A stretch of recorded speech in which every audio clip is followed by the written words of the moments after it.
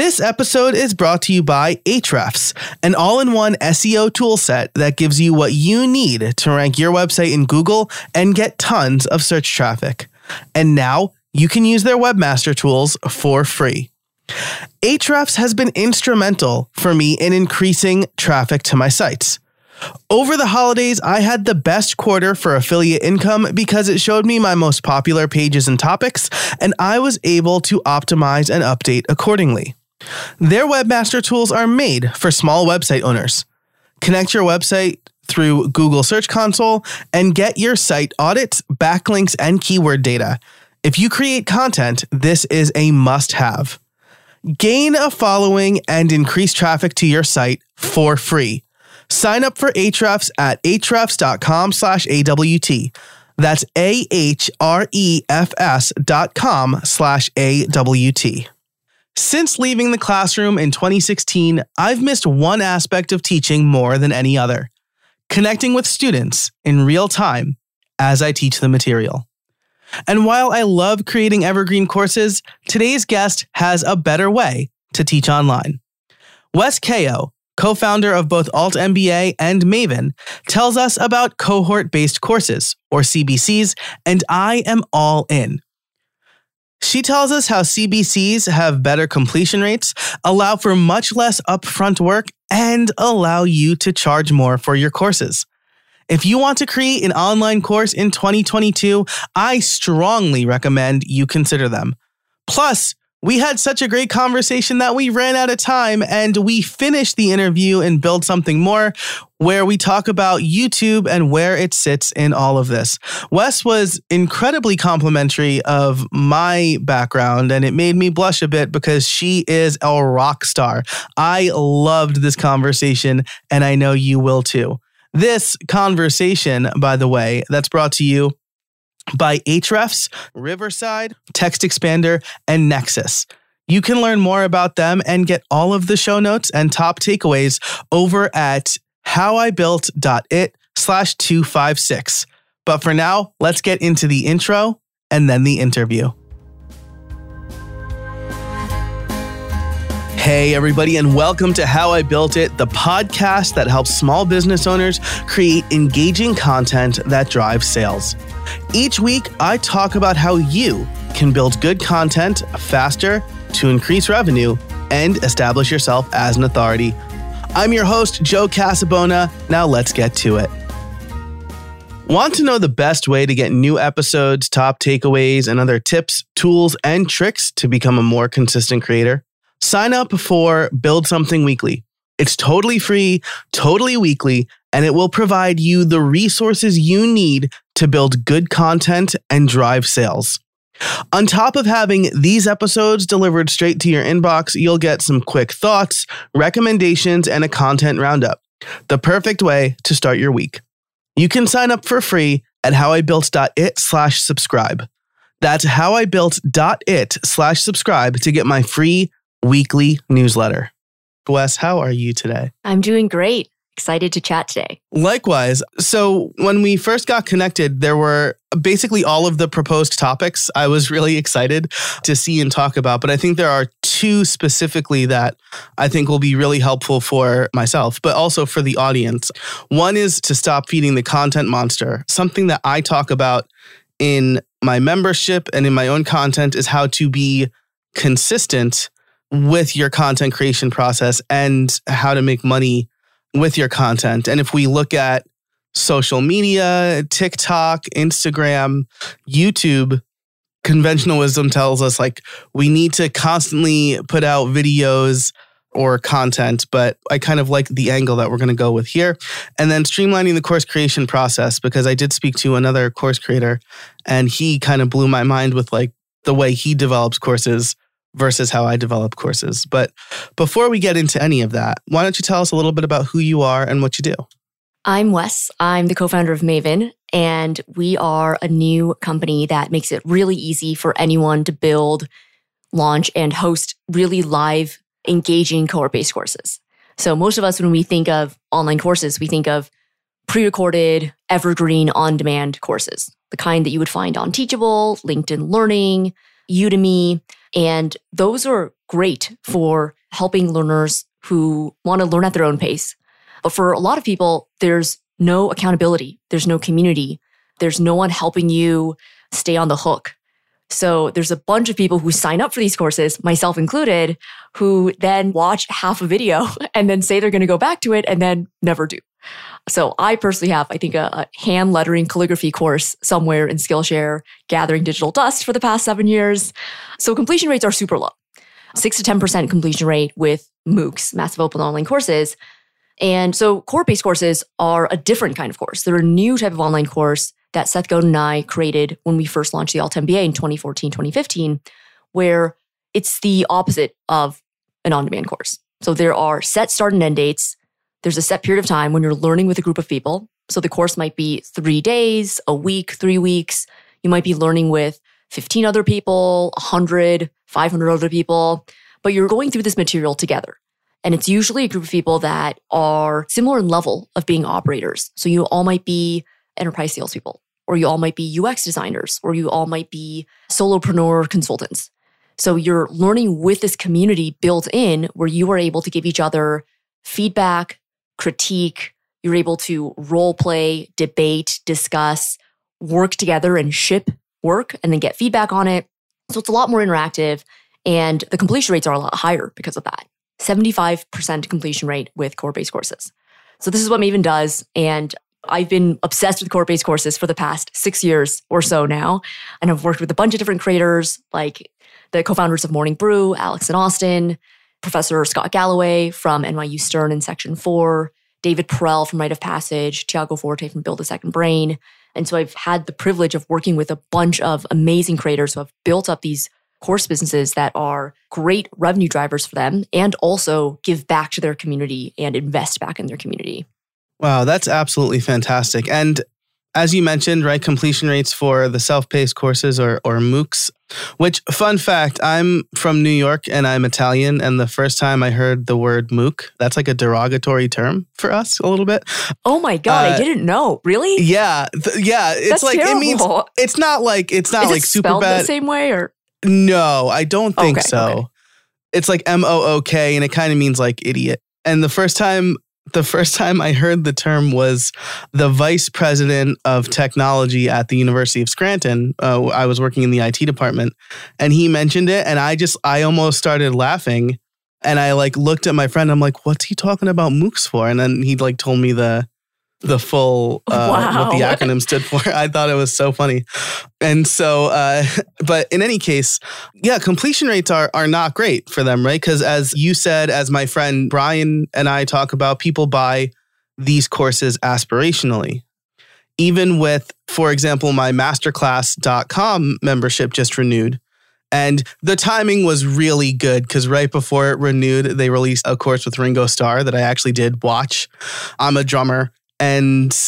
But I've had it for a couple of years and I think I've taken 2 courses, one by James Patterson, because I'm curious about how he writes like 40 books a year, and then the Ringo Starr one. But I have like a full list, including like Sheila E's course on drumming and stuff like that. And I'm like, do I want to watch a course right now or do I want to watch like YouTube?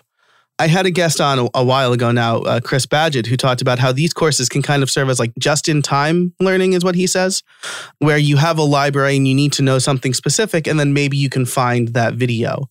But for people who are looking for a transformation or to bring about change now, a cohort-based course is a much better option because of that accountability that you mentioned. Yeah, I'm so glad you mentioned Masterclass because part of my retirement plan is to spend a bunch of time watching masterclass courses because there's so many. I get ads for them all the time. I think we all do, but yeah. I always see these masterclass ads and I'm like, yes, like I would love to learn this one day, right? And so, yeah, so I think the thing about core-based courses is the urgency and immediacy of doing it with a group of people, of paying a more premium price point than an evergreen on-demand course. The fact that you are committed, there's certain start and end dates, all of those things get you to take it more seriously and actually show up for the duration of the course.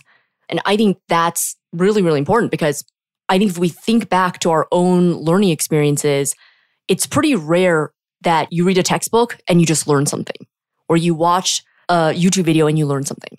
I mean, that works. By the way, YouTube videos absolutely work. Like I've definitely watched many of them to learn different things, but usually more transactional, tactical things, not higher order thinking around analyzing a situation, seeing the nuances, putting the thing I just learned into practice, being able to diagnose why if I learned a certain sales technique that I tried it and it didn't work, why it didn't work, right? Because most content that we experience on YouTube, on Teachable, on Masterclass is one directional. So the expert, the teacher is teaching you this thing and you are there absorbing it. But when you go out and put it into practice in the wild, usually it doesn't work the way you expect when you're a beginner, just learning that thing for the first time. So with a cohort-based course, that bi-directional aspect is huge because you are there live with the instructor.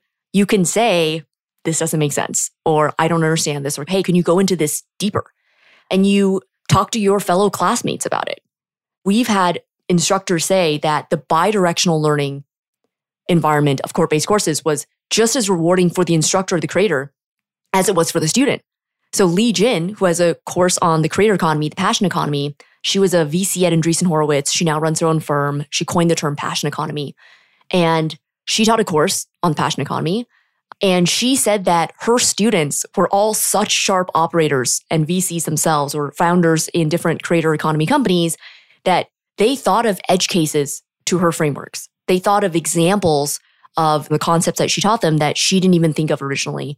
And from teaching her course for a couple weeks, it sparked new ideas for new essays that she wanted to write, new frameworks that she wanted to create because she was surrounded by such a rich environment of creativity and thinking and rigorously challenging each other. So that bi-directional aspect of courses, I think, is one of the most exciting things to happen to education in a really, really long time and really takes the best parts of in-person education, right? Because that in-person, being with your teacher, being with your fellow students, captures that, plus the scale of the internet. So the best parts of online learning. So now you're not just limited to people who live in your city or people who are within 5 blocks of your school, right? You can meet people from all over the world who are just as excited about crypto as you are, or just as excited about learning negotiation, or just as excited about learning photography. And you get to all gather together. So that combination of best part of in-person, best part of online, kind of mushing it is what I think is so exciting about this new phase of online education. Yeah, I think that's just such a fantastic point because, again, I taught at the University of Scranton for almost a decade. It was like right after I got my master's until I moved away. And that real-time feedback, like you said, is just as rewarding for the instructor, right? I remember one time I was teaching my students about WordPress. This was a very captive audience because computer literacy was a course that every freshman had to take. And I tried to make it fun because I was just out of school myself. And I knew I tested out of that course because I knew I didn't want to take it. And so I talked about kind of setting up your own blog and the importance of creating a personal brand, what we called it, right? And back in 2011 or whatever, 2010. And I remember describing an aspect of WordPress where it was like the difference between a post and a page. And I described it in a way that only a person using WordPress for 8 years or whatever it was then could describe it. And one of my students raised her hand and said, I have no idea what you just said. And I was like, great, I'm going to figure out a better way to describe this. And being able to kind of readjust based on that as well, right? And when people are registering for online courses versus a college course, it's probably a little bit different. There are not prereqs, but they are interested in the subject material. But you don't spend 6 to 12 months developing a course and then putting it out in the world and going, is this going to land? Is this going to do well? Which is something that I think a lot of course creators probably do right now. Yeah. First, Joe, I love that you shared that story. That has happened to me so many times. And I think there's nothing that keeps you humble like teaching a group of students and realizing that you are not explaining things very well. I think actually that everyone should try teaching sometime in their life, whether formally or informally, because it really makes you empathize with your audience in a completely different way. It makes you realize that you assume so much about what they know or don't know, or you're building on, you might be using analogies that they're not familiar with, or it's just such a eye-opening experience that makes you a sharper communicator, a sharper thinker, a more logical thinker. So I love that you shared that example. And to comment on your second point about spending a ton of time making a course and then no one wanting it, this is a huge, huge problem. The first thing that we teach in the Maven Course Accelerator, which is a 3-week course, free course that I teach on how to build a core-based course, the first thing that we teach is course market fit. And I go through a series of slides where basically I explain how most first-time course creators think that they're going to work on their course. It's going to be glorious. You're going to jump on Zoom and have pages and pages of gallery view of students waiting to learn from you and students knocking on your door, wanting to join a wait list. But what really ends up happening is usually more like crickets and tumbleweed. No one shows up. No one signs up, right? Like I'm feeling this right now. Yeah, right. It's getting real for sure. Like It's so important to think about course market fit before you build anything for your course. Think about, why are you uniquely suited to teach this? Why is your topic in demand, even if you're not teaching it, that this is a trending topic overall? It's possible that if there's no other person teaching this topic, that you stumbled upon something first. It's possible. It's more possible that there's no market demand for this, because there are people who are smarter than us, like all of us, and they probably would have figured it out and tried teaching a course on this, right? So thinking realistically about, if you were going to be invited by Harvard Business School to do a guest lecture, what would they likely invite you to teach on, right? Just looking at your background and external credibility signals, what is that likely topic? For most of us, it's not that many topics. Like if you ask a stranger on LinkedIn, like, hey, guess what I'm an expert on? They should be able to pretty much say whatever your course is going to be. So I think like that real talk at the beginning, level setting with course creators, is great. It's something that we do first thing, because you want to build a course where students are going to want to sign up, because that's much more gratifying for you. And it's way too much work to do if you're not going to have any students. So there's an exercise that I call outside in, inside out. So outside in is thinking about what we just talked about here with external credibility indicators, market demand, and thinking about from the outside, what are the topics that you might want to teach there? And then inside out is the opposite. Inside out is looking inwards in your heart of hearts, picking a topic that you could see yourself working on for at least a couple months, year or years. And years sounds like a long time, but if you look at your track record, like most people have been working on their careers for years, right? So whether it's marketing or design, sales, entrepreneurship, like you've been doing your thing for a while. So pick something that you like thinking about, that you are personally fascinated by and continue to go back to, right? Because you want to pick a topic where you're going to be excited to teach it and excited to talk about it. And that enthusiasm is contagious with your students. So imagine two circles in a Venn diagram. Outside in is one. What do people constantly ask you about? What are questions you always get? Who is asking those questions? And then inside out, what are the topics you keep going back to? So one example is with one of our Maven instructors, Sarah Sodine Parr. She's a lead researcher at Airbnb, and she created a course recently on figuring out what product to build and building something that people want. So when she did that exercise, her outside in circle, she thought about all the founders who asked her, hey, Sarah, how do I know what my customers want?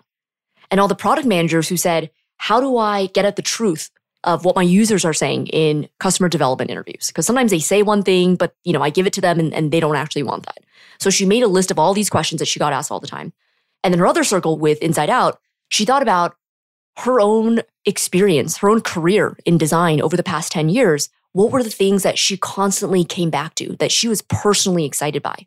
And one of them was user psychology, understanding the way people's brains work, right? And the other one was getting at the truth of deciphering what people mean when they say certain things. So she was fascinated by the words people use, what it means, right? And so her course was about this. And the exercise directly translated into copy on her landing page. So if you look above the fold on her landing page, she's speaking directly to founders and product managers who want to know what their customers are before building that thing.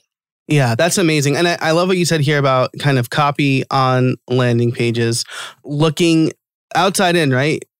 understanding what your external credibility is, I think is so important, because people will say it's easy to make a course. First of all, it's not easy. It's not easy to make a good course, certainly. But my first online course was text-based. And I'll set the stage here, right? When I made my first online course that I sold on my own, I had 2 books published by publishers. One was called Building WordPress Themes from Scratch. One was called Responsive Design with WordPress. So both developer ebooks. I was working at an agency working on Fortune 100 companies develop custom WordPress solutions on the front end.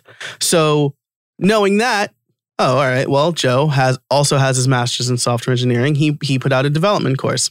Nope. I put out a text-based course called How to Launch Your WordPress Blog, which, let me tell you all the reasons this is bad. Maybe you know, Wes, but for those listening, all of that is already free online somewhere else. It's not anything I was remotely known for, right? I mean, I had a blog, but that's not what I was an authority on. I just put it together because I thought it was easy, especially because it was like a text-based course. So I was like, oh yeah, I'll just find a bunch of blog posts I already wrote, rework them, whatever. And I think like 3 people bought the course. And I spent a lot of time writing and screenshots and putting it all together. And so I think the outside in, inside out approach is really good for figuring out what you should make your course for. And then we've touched on this a little bit, right? But back in November, I talked to Jono Petrohilos, who mentioned the 6 to 12 month course creation process. And you do that, and then you hope, like you said, people will buy it, but it's actually going to be crickets. Jono said, have a webinar, pre-sell the course, develop the course as you go along. I'm curious to hear what your approach might be. How much of our course material should we have ready to go when we launch? What should we do to develop that hype? Yeah, that's a great question.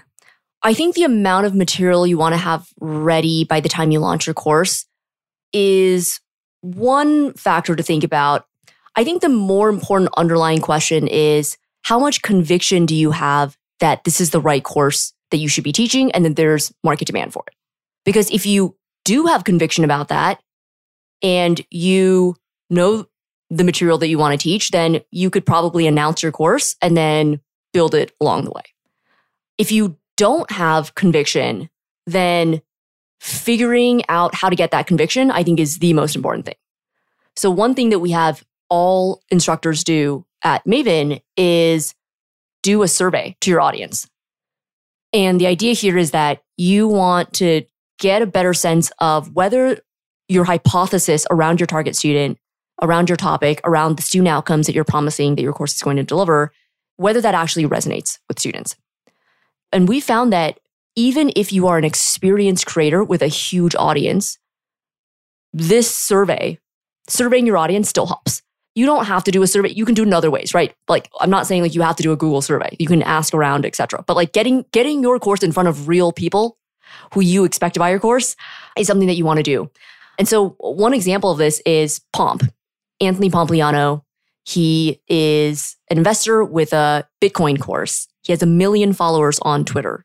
He's very big in the crypto space. And Pomp initially thought that his Bitcoin course was going to be for beginners. And he started creating content, started putting together his curriculum, fleshing out his modules, his learning objectives. And then at some point, we said, well, Pomp, we know you know your audience really well, but humor us and let's just do a gut check. Let's have you tweet about your course and see if the people who responded to the survey are, in fact, the people who you expect to take your course. And it turns out he did the survey, 60 to 70% of respondents who said that they would take the course actually self-diagnosed as advanced or intermediate with Bitcoin. So our initial hypothesis was wrong. It wasn't beginners. And we ended up needing to scrap about half the content to make sure that we were creating a course that was for advanced and intermediate students. So that's a great example of you really want to do this in the beginning, basically. Like that's when we saw that someone as experienced as Pomp with as big of an audience as Pomp still benefited from making sure that he was going in the right direction before he went all in. That's when we realized that, okay, keeping a pulse and staying close to reality, staying close to data points in reality of what the market actually says and does and behaves is really important. So now we actually bake that into the process of applying to join Maven Course Accelerator. So it's a free course, but there's an application process. And we require, if you're an instructor that's interested, we require you to do the survey exercise. Because we've just seen it make such a big difference in saving you time in the long run. Today's episode is brought to you by Riverside, the leading podcast and video recording platform. And quite literally, I was using Riverside before they became a sponsor. My journey to good recordings is a long one that started with me clumsily using Zoom and explaining to my guests how to record their audio. Now, Riverside takes care of everything for me. I get 2 separate tracks of high-quality audio with no fuss. It sounds like we're in the same room. And I'm not the only one. More than 70,000 people use Riverside, including Guy Raz, Andrew Warner, and companies like the New York Times. There is a reason why so many creators use Riverside. So check them out and all of their features over at howibuilt.it/Riverside and get an exclusive 30% discount with the code JOE30. That's JOE30 over at howibuilt.it/Riverside. Thanks so much to Riverside for their support of the show. This episode is brought to you by TextExpander. What can you do with more hours? Repetitive typing, little mistakes, searching for answers. They're all taking precious time away from you. With TextExpander, you can take it back and focus on what matters most. In 2021, TextExpander saved me 34 typing hours. That doesn't even include the collective hours I would have spent looking for responses, links, resources, code, and anything else I type regularly. Talk about creating more efficiently. You will never need to copy-paste repetitive responses again. With TextExpander, your knowledge will always be at your fingertips with a quick search or abbreviation. TextExpander is available on all platforms, and show listeners get 20% off. Take back your time today at textexpander.com/podcast. Again, this is applicable to, I have a mailing list. When I was preparing for my Black Friday sale, I basically emailed them and I said, right, what's the one problem you're trying to solve, right? Or some version of that. And when I got responses back, first of all, I learned what they were really trying to solve and kind of why people are following me, because I'm slowly transitioning into a new niche. And so I wanted to figure out if I'm getting people from that new niche yet. But then I was able to use their responses, again, like you said, in the sales page.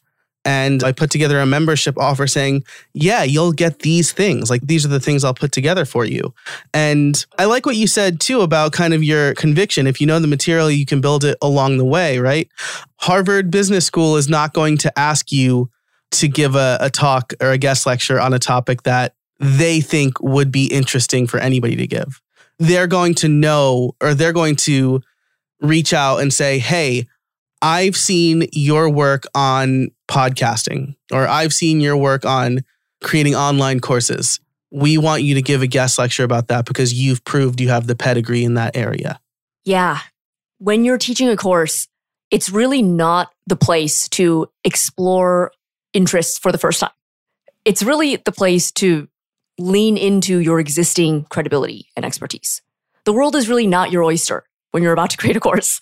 And some people might think, oh, like that's kind of sad. But I actually think it's really optimistic and good that the world is not your oyster when you're creating a course. Because if it were, then you would definitely have analysis paralysis about what topic you should teach. I mean, even when your topic is already defined and kind of set, like let's say marketing. Within marketing, there's so many different types. There's product positioning, SEO, growth marketing, content marketing, funnel marketing, B2B marketing, B2C marketing, product launches, right? Like, even though, let's say marketing in general is your area of expertise, you can probably get 2 or 3 layers even more specific. So I think it's a great thing if some of the blanks are already filled in about what someone might invite you to guest lecture on, or what your track record says that you are good at, because it helps narrow down your topic for you. Yeah. And plus, people are looking to learn from you so they don't make the same mistakes, right, that a beginner might make. And if you're learning along with whatever course you're teaching, you could be making those beginner mistakes because you just don't have the experience. One example is I put out a blog post based on one of my books on Smashing Magazine, like a well-known web development publication. And I was like, top 10 ways you can customize WordPress. And one was a method that is strongly recommended against. And that hurt my credibility a little bit, but I picked it because I needed a 10th one. And that's how I learned it all those years before writing the book. And so when you truly become an expert and you have that experience, this is part of what people are paying for when they take your course. Yeah, absolutely. I think there are definitely channels where you can share your learnings as a beginner. So I think Twitter is a great one. There's a lot of people on Twitter who are just one step ahead of you, who are sharing what they recently learned, right? They're sharing their journey, seeing and learning as a beginner. So there's different roles you can play in relation to your audience. One is the beginner, the curious beginner that's sharing everything that they're learning. And the other is the credible expert that is sharing what is proven, what they have personally tried. So I think free channels tend to be better for sharing as a curious beginner. If you can make it work as a curious beginner to charge a premium for your course teaching that topic, then by all means, definitely go for it. I think one of the things that I love about course-based courses right now is that there's so much innovation in the space. There's so many creators. Creators are by nature innovative creatures that break rules. And so I'm here saying that it's hard to make a course as a curious beginner and charge $500, $700, $1,000, $2,000 for it. But I'm sure by the time this comes out, there's going to be a creator out there who's doing it, and that's going to be awesome. So whatever I'm saying here is they're general principles, general guidelines. So if you are a creator listening to this and you want to break any rule, I love it. Definitely do it. Report back to me on how it goes, and then we will share those learnings with other creators who might benefit. Yeah, that's a really good point, right? Things are evolving. But again, based on my experience, based on your much grander experience, if you're selling a course, right? I think the way I've always put it is when I was doing web development client work, I could get in a room with somebody and I had a lot easier time selling a $5,000 or $10,000 website to one person than I did selling $150 courses. Yeah, that's right. $150 courses. Because when people met with me, they saw that I knew what I was talking about. They saw that I could solve the problem they were having. When you're creating that landing page, that marketing copy, maybe that YouTube video to help, my experience is that YouTube doesn't really help build your mailing list, but maybe that's something else I want to get to. You do need to be an expert, I think, and you need to show them that you can solve the problem that they're looking to solve. So I think what you're saying is absolutely true. I'm the curious beginner in my membership, but my membership is like $10 a month, more or less, for people to just kind of watch me try things and then they don't have to try it, right? And then they could maybe go and try it. But if I'm doing a cohort-based course, I'm going to charge a lot more for that. Yeah, I would say that I just thought of an exception, which is if you yourself as an instructor are not the sole provider of value or the sole instructor, then a curious beginner approach could work if you're curating a bunch of guest speakers, for example. So if you play the role of a host almost, and then you curate the smartest minds in the space and bring them all together and set them up for success to teach certain workshops, and you make sure those workshops are good, and you create that infrastructure for people to gather, that I could see working. But in that case, it's like, in either case, you need to fill. If you imagine a jar and there's a line drawn in that jar, that's a threshold for value that people must have, right? Students must get from your course. So you need to exceed that threshold. So you can put different things in there. And for most instructors, it's their own credibility and frameworks, community, interactivity, like that all adds to the jar and then, reaches that line.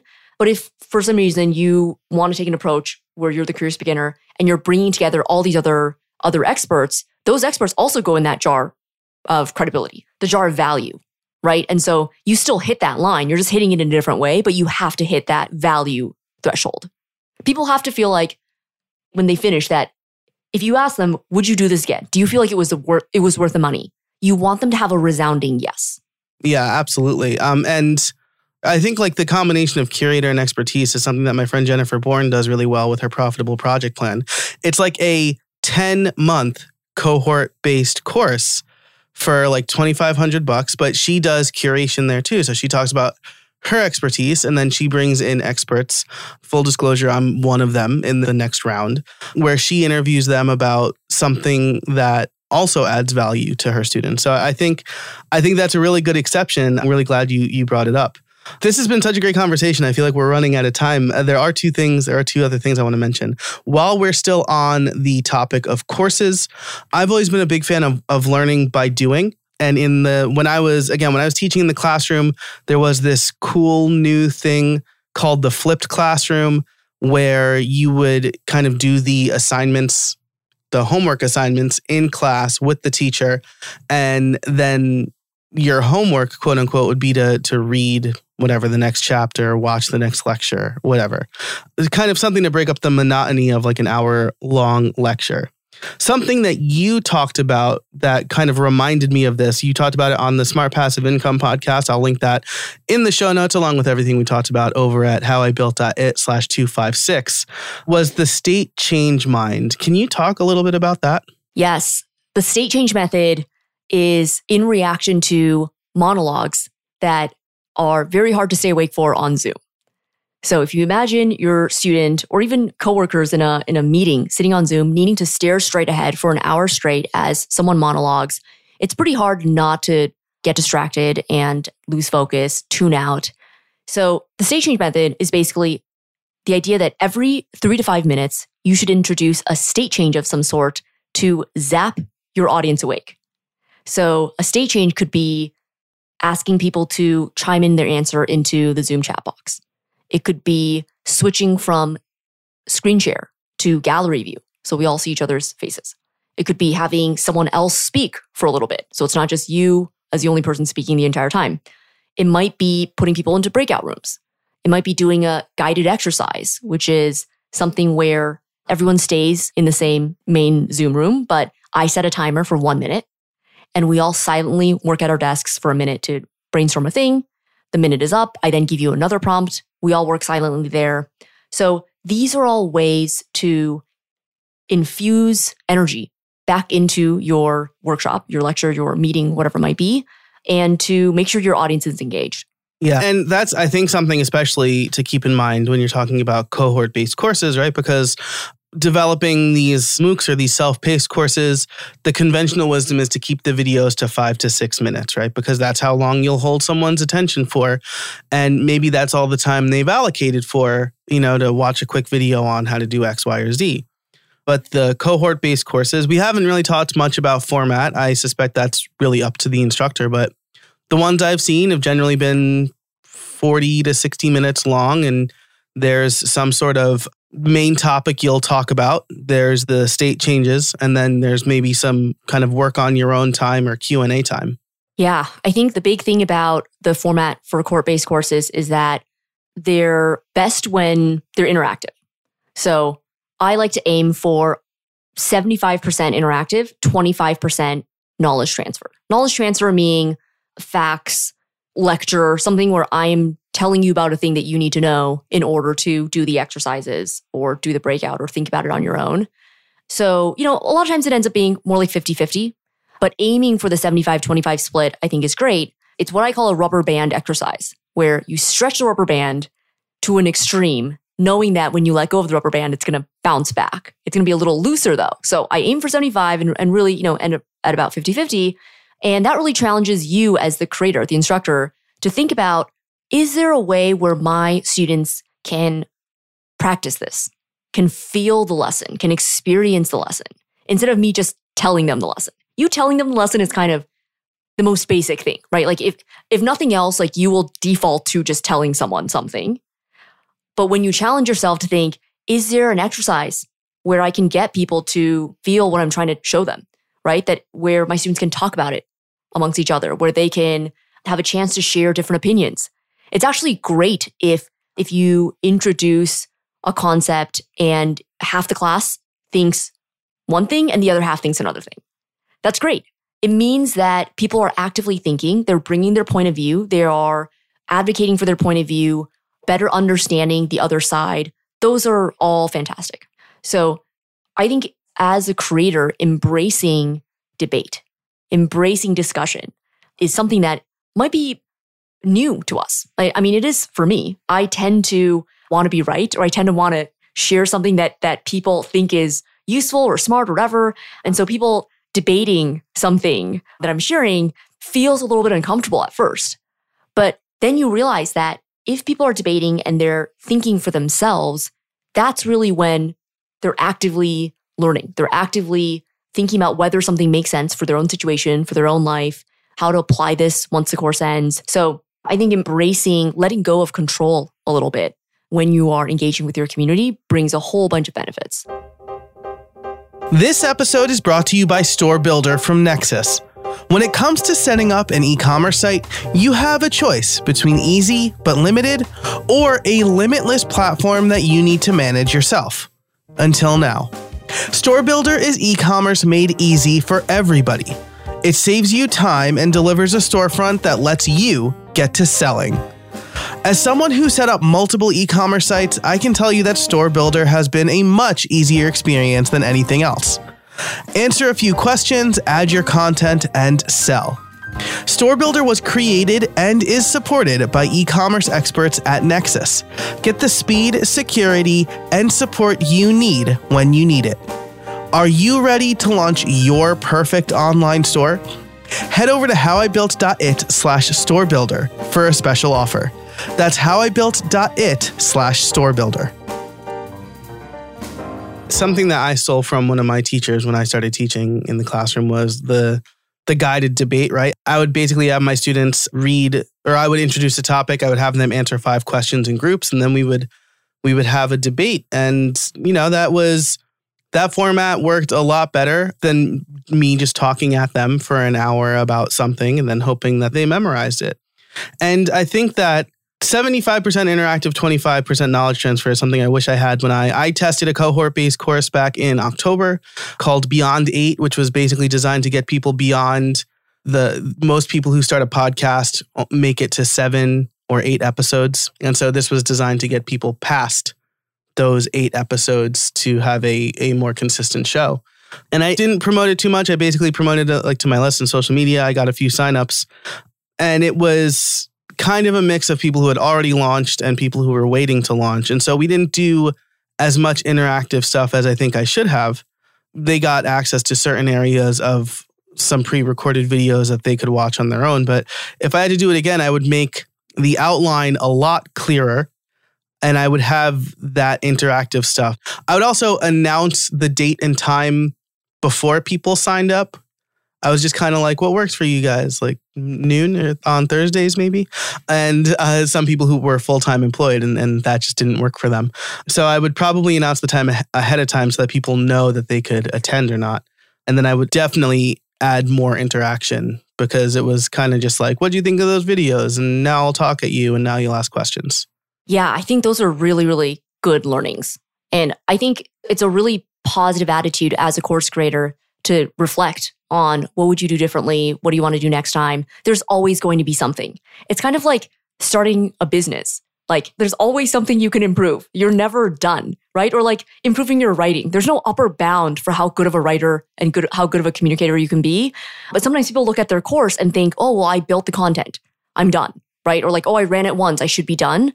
And it's really not like that. Especially if you want to grow and make it something increasingly successful. So I love that you have learned so much from all the courses that you've built over the years. And then touching on your point about letting people know the date, time, etc. The thing about course-based courses that makes it so different from other types of online learning that are static or asynchronous is the live component. That's the thing that's rare. That's the thing that's scarce. So if that's the thing that's scarce, then you really want to do as much as possible to utilize that. And when you think about it, if someone could read something on their own, or if you're just talking at someone, you might as well record that and let them watch it on their own time. But if you're all going to get together live and block off the time in your schedule to meet up together, what are the things that you can only do if you're live? So group discussion, debate, role-playing, critiquing each other's work, like those are the kinds of things that you can only do really when you're live altogether. And those are usually the things that when I ask students and alumni after a course, what do you wish you had more of? They usually say, oh, I wish there was more time to talk about this thing. Because, my group had really gotten into it and we could have used more time. Or they say, I wish there was more time to meet other people outside of the structured activities. Because, I saw that so-and-so is in a similar field and it would have been really nice to talk to them. So that community aspect, the networking, meeting other people, talking about ideas, those are things that I think curious people, the kinds of people who tend to take courses, really thrive on and feel energized by. So as a creator, if you give them that, it's really win-win for both you as the instructor and then for your students.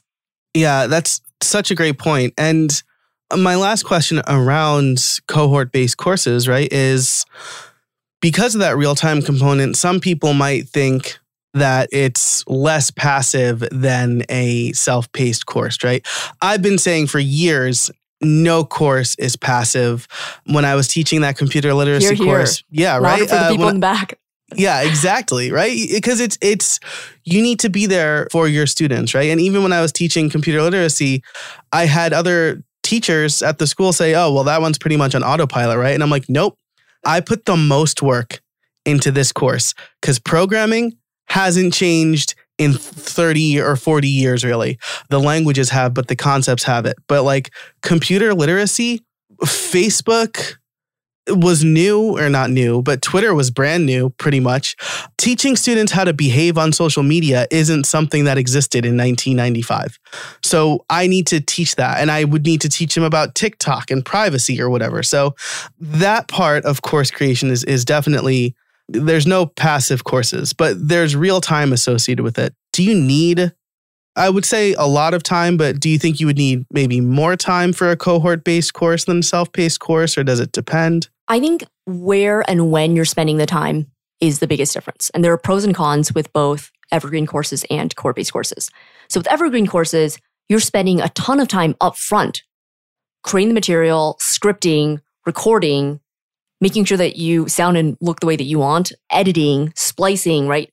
So a lot of the effort is upfront in creating this asset that you feel good about publishing and putting out there, and then having everyone buy this product as a final standalone product. And then there's ongoing marketing to drive students to your course. So that's with evergreen courses like Udemy or Teachable courses. So on the other hand, with cohort-based courses, because of the live component, you don't have to have everything figured out per se with each cohort. You definitely want to add value, but you don't have to have every word scripted to a T like you do when you're filming something, right? That has to be a tight 5-minute video. And because it's live, you can also get tighter feedback loops on what your students find helpful and what they don't find helpful. So with cohort-based courses, there's a lot more flexibility to test your material, if you will, and go with the flow too once you're actually in the course. And if your students are on a roll talking about something, you have that flexibility to continue on that path, as opposed to a pre-recorded video that's 5 minutes. Like, even if people wanted to learn more about the thing, too bad. Like at the 3-minute 30 mark, you are now switching to a different topic, right? And so you've moved on. Email me if you want to learn more, right? Exactly. Yeah. There's more of an organic ability to follow people's interests, follow your students' interests, and see where it goes. With cohort-based courses, they do take time to run each time you want to run the cohort. So if, let's say, you want to run your course 4 times a year and it's a week or a week and a half, 4 times a year, then you need to block off that week or week and a half when you're teaching your course at that time. I think the upside of that is, even though it takes more of your real-time attention to run the course, you are usually able to charge 10 times more for a seat in that course. So whereas a Teachable course might cost $200, or a Udemy course is $10 to $20, almost always $10, no matter what you set the price at. Discount it to $10, yeah. A cohort-based course is anywhere between $500 to $5,000 per student, right? On average, I see a lot of $500, $750 per student. A lot of instructors have $1,000 to $2,000. Alt MBA is $4,500. David Perl's Rite of Passage is between $4,000 and $6,000 per student. So the time that you are spending that 4 times per year, 1 week, or X number of weeks, you make up for it because your price point is so much higher. So you make more in terms of revenue, and it's a higher profit margin. And then the other aspect too is because you are able to charge more, you can have a smaller volume of students. So you can have something like 15 to 30, 50 or 100. Whereas if you want to make a living selling $10 courses, you need thousands of people to make sometimes the same amount. So there are definitely pros and cons, and there are a lot of instructors who do both. So I highly encourage, if you have a MOOC, consider a CBC. If you have a CBC, consider turning parts of it into a MOOC. It's all your content, right? It's all the ideas in your head that your audience finds valuable. You're just giving it to them in different formats, in different channels, in different media, so that you reach your students, your audience where they're at. Right. And a technique I know that some folks do, maybe this is something that I want to do because I'm more used to the MOOC or the Evergreen course, right? Is that people who sign up for the CBC will have access to whatever the recordings or the lectures for as long as they want. And new people who sign up might be able to go back. This is not something I've decided yet, but might be able to go back into the archives of older stuff to kind of see what we talked about. This is stuff that is possible when you're creating the content, maybe can add more value. But again, like you said, it's your content. It's up to you. I'm definitely integrating my Evergreen courses into any CBCs I do in the future because that's good content that I can show them, and then we can do the activity, right? You watch the how to get sponsor videos. Let's build your pitch deck today, and I'll give you feedback in real time on your pitch deck. I love that. Yes, that's exactly it. You don't need to reinvent the wheel, especially if you have high quality content that you've already put thought into and created. The other thing is if you already have a pre-recorded course, you're kind of 60% of the way there to building a court-based course. Because if you're building a court-based course for the first time from scratch, a lot of the heavy lifting is in thinking about who is your target student? How do you want to position this? What's the narrative arc of what students should learn first, then second, then third, for it to all tie together and make sense? So if you've already done that with a series of pre-recorded videos and you've blocked off, okay, well, it's basically 3 parts, right? The first part we're doing this, second part we're doing this, third part we're doing that. When you turn that content into a court-based course, your main challenge at that point is thinking about how do I make it more interactive? But the baseline content is already there. So you're way further ahead than people who are starting from scratch.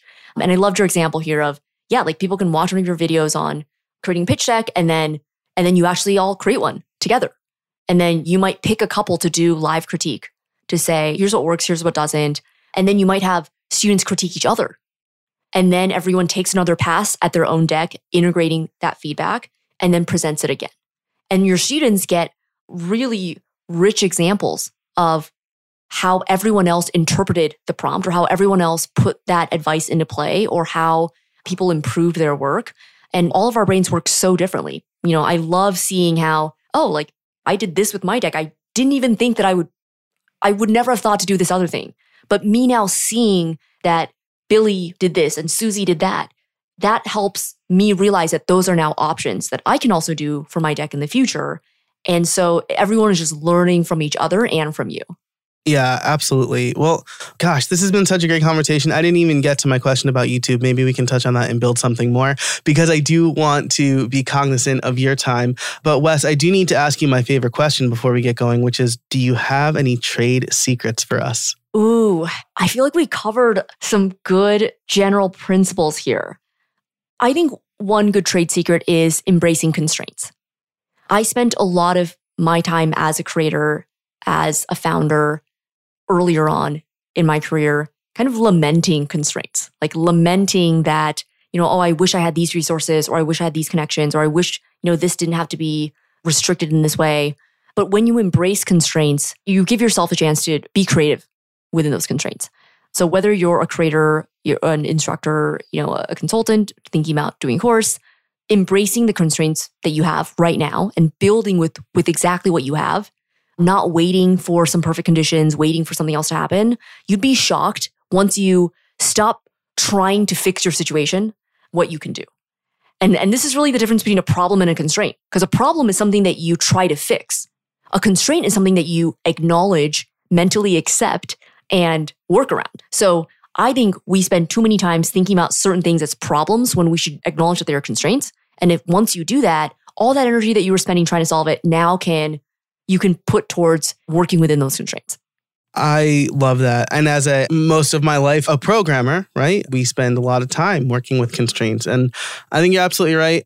I think done is better than perfect is another way I've heard a similar philosophy, right? I tell my students, right, they don't need a 4K camera to create a course or YouTube videos. You don't need a Telefunken or Neumann microphone to sound perfect. You can get a $50 microphone on Amazon, probably delivered to your house today or tomorrow, and you can record your first episode. So embrace constraints. Wes Kao, this has been such a fantastic conversation. If people want to learn more about you, where can they go? You can go to maven.com or at MavenHQ on Twitter. And I'm at weskao.com and at Wes_Kao. Awesome. I will link all of that and everything we talked about in the show notes over at howibuilt.it/256. Also there, you'll be able to sign up for the Creator Crew, where you can hear an ad-free extended episode of this podcast. And in the extended part of the episode, I'm going to ask Wes a couple questions about feeding that content monster, specifically YouTube, because I was making 2 or 3 YouTube videos a week for a while. And spoiler alert, that's impossible to do with 3 small kids. And it's just a recipe for burnout. So we'll talk about that. But Wes, thanks so much for joining us today. I really appreciate it. Thanks, Joe. And thank you to everybody listening. Thanks to the sponsors of this episode, Ahrefs, Nexus, and TextExpander. And until next time, get out there and build something.